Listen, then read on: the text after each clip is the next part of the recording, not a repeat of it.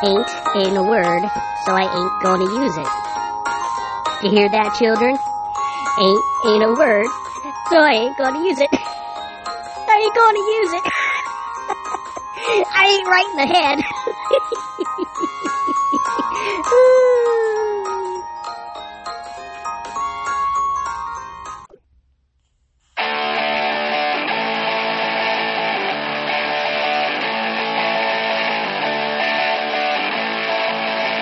Yeah!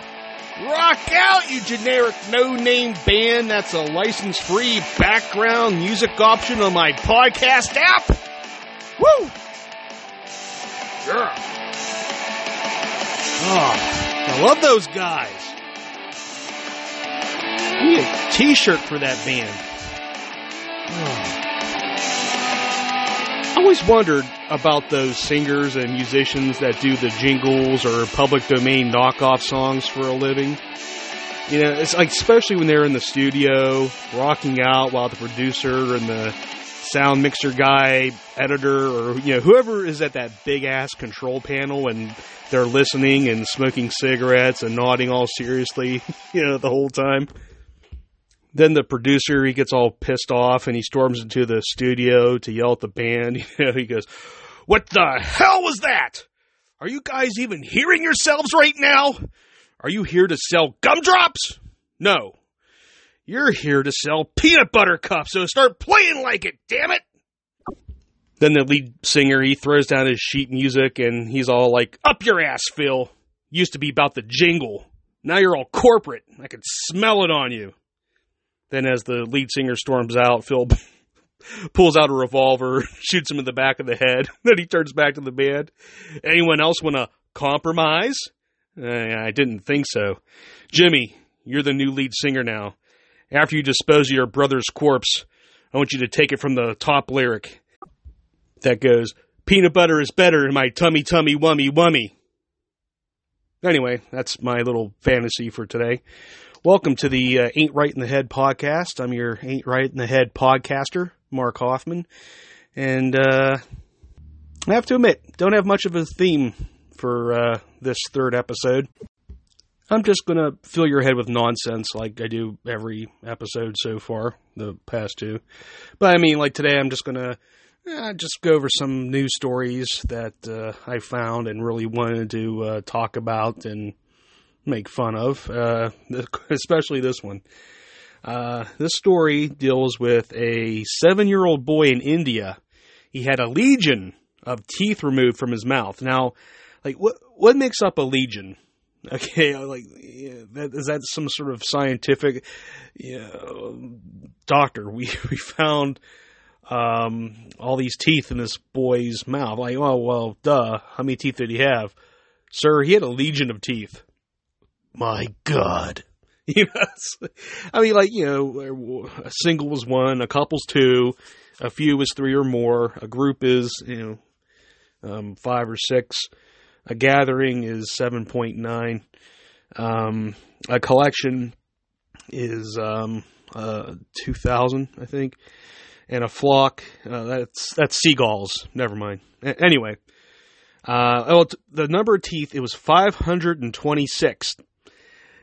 The unusual surgery was performed at Savitha Dental College and Hospital in Chennai, India. The boy was brought to the hospital with a swelling of his lower right jaw, and he was found to be suffering from compound composite odontomy, I think is how you say it.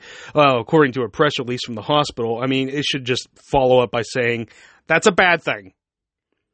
He was first taken to the hospital for a swollen jaw at the age of 3. Man, Indian daycare can get pretty rough, it seems. But he refused to cooperate for any investigative procedures at the time, meaning he was just a squirmy little brat and everyone just gave up on him. This is a great story so far. Anyway, so his condition was left undiagnosed for 4 years. When he came back at the age of 7, his parents worried that he might have cancer in his jaw. The doctors decided to operate and found what they described as a bag-like mass, which was removed in its entirety. A bag like just like a bag of mass or a massive bag. I don't know.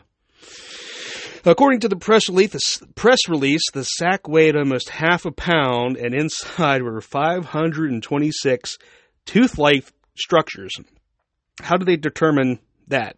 I mean, they'd pull out like a fragment and look under a light, and one guy goes, Dave, or I mean, this is India, Paul.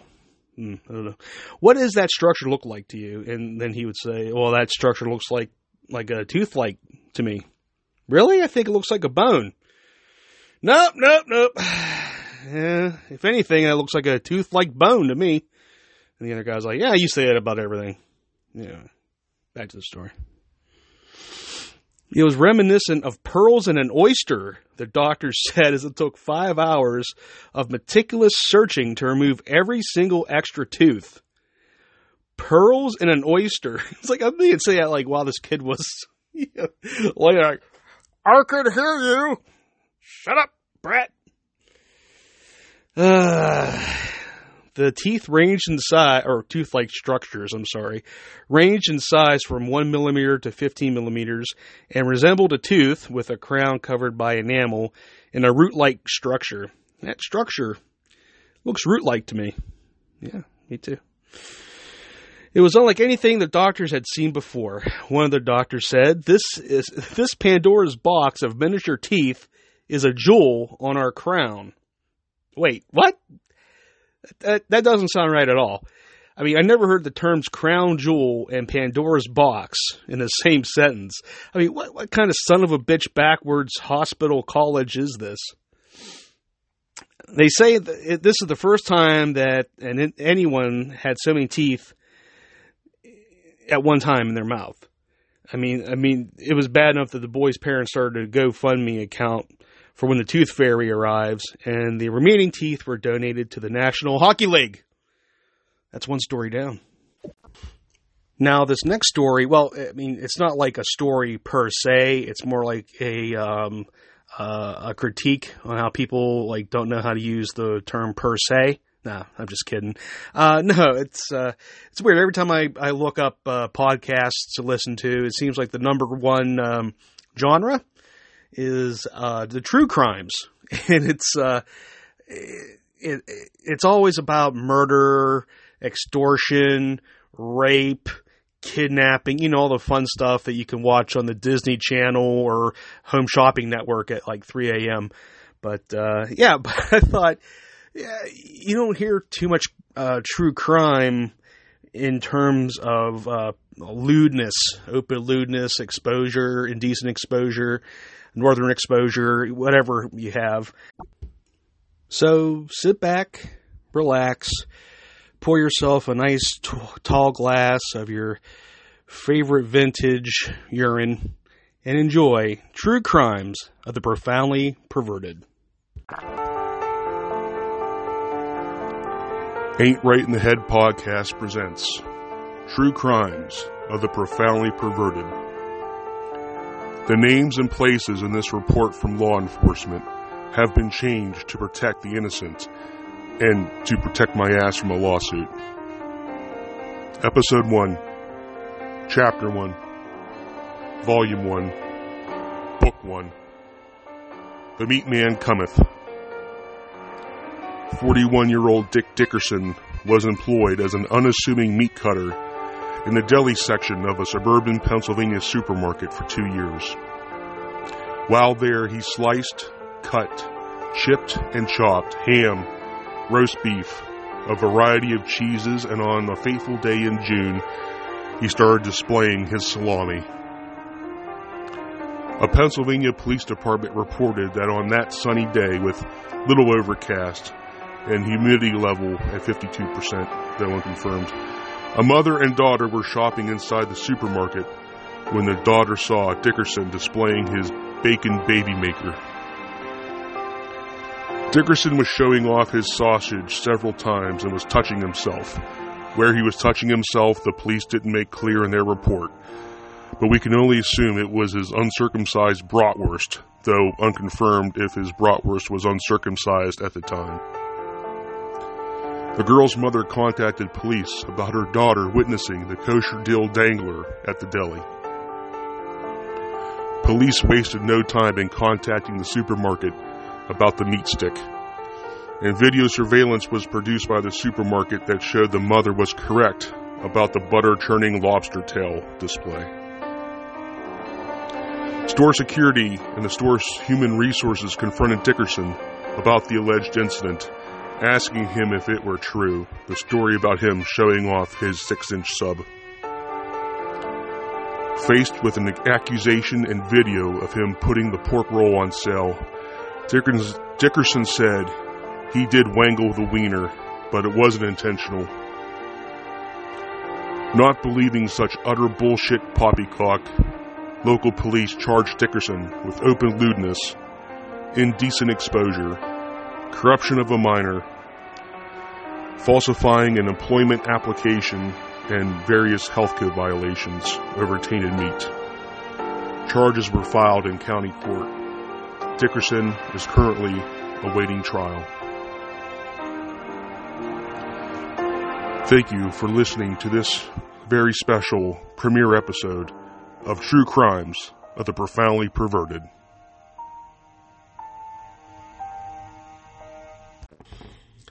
And I have another story here about a man, a long rod that's also a projectile for you to listen to. Here's the story. A man was caught with a non-functioning missile launcher in his checked bag at the Baltimore-Washington International Thurgood Marshall Airport early Monday. I mean, I know it's been said that Baltimore is crime-ridden, but yowza! Transportation Security Administration officers detected the launcher and immediately told the airport police, who tracked down the traveler and detained him for questioning. I mean, would they even need to question him?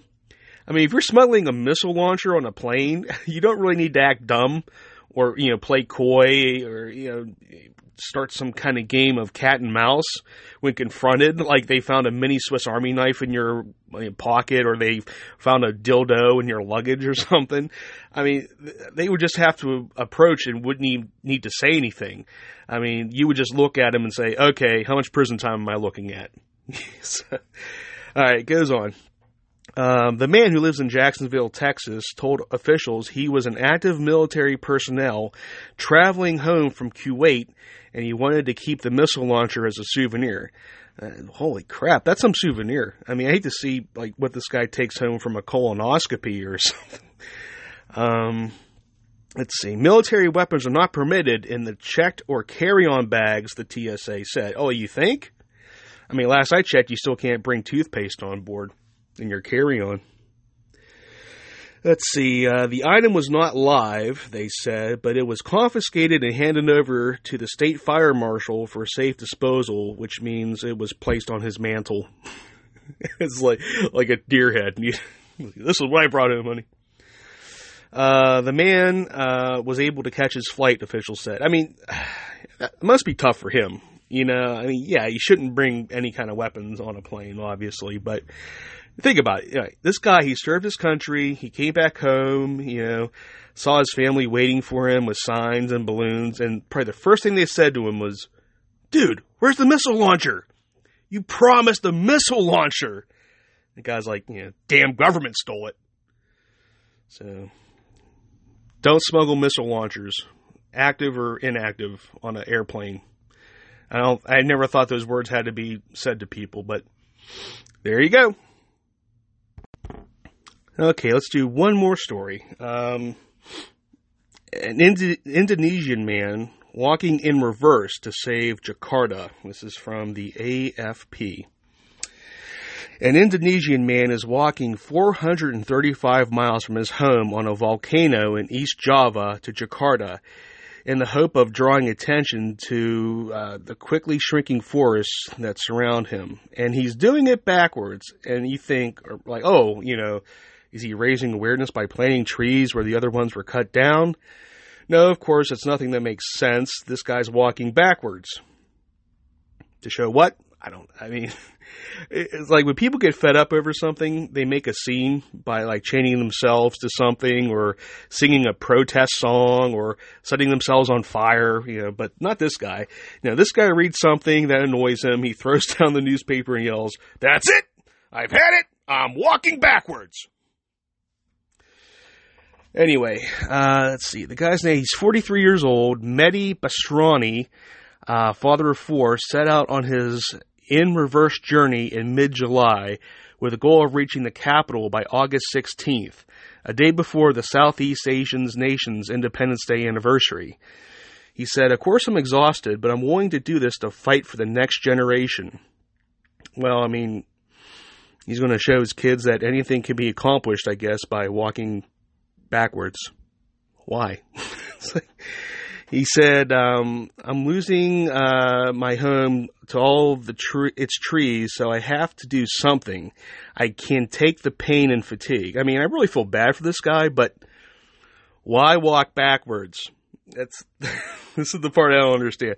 All right, when he arrives, he said he hopes to meet with the president, Joko Widodo, and try not to laugh at his name, and highlight deforestation across the land, including his home on Mount Willis. What you talking about, Willis? Oh, the dormant volcano. I see. Indonesia suffers from one of the high rates of deforestation in the world, according to Greenpeace. Bastoni walks 20 to 30 kilometers backwards every day under the scorching sun with a rear view mirror attached to his backpack to avoid bumping into objects. Well, good call. You don't want to look silly, I guess, when you're doing this, walking backwards. Along the way, supporters cheer him on, offer him meals or a place to stay overnight, but Bastoni always leaves at dawn to stay on schedule. Well, at least he's dedicated. You got to give him that. Okay, it goes on to say, walking backwards is meant as a signal to Indonesians to reflect on the past and remember how national heroes fought for the good of the country. Oh, well, okay, that kind of makes sense. I kind of wish they would have, put that before, higher up in the article before I made all those horribly culturally ignorant comments. But still, I can't imagine someone making a movie of this guy's epic struggle.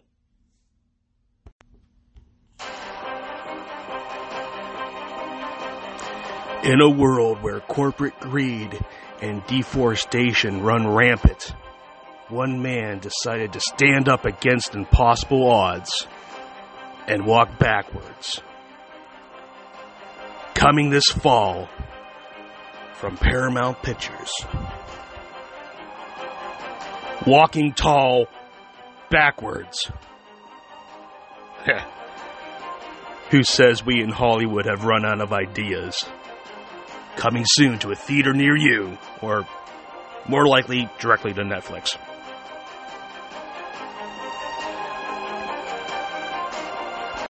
All right, enough of that.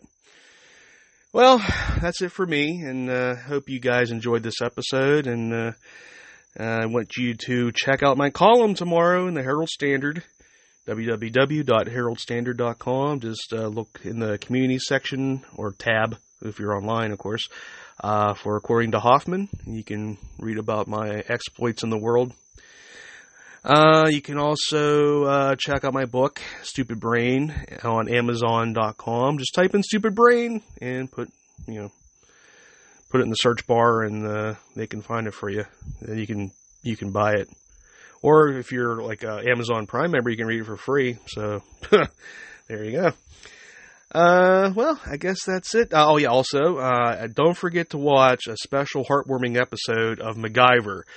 The old one, not this new crap that they have out. But, yeah, check your local listings for details, and that's it for me. I'm out!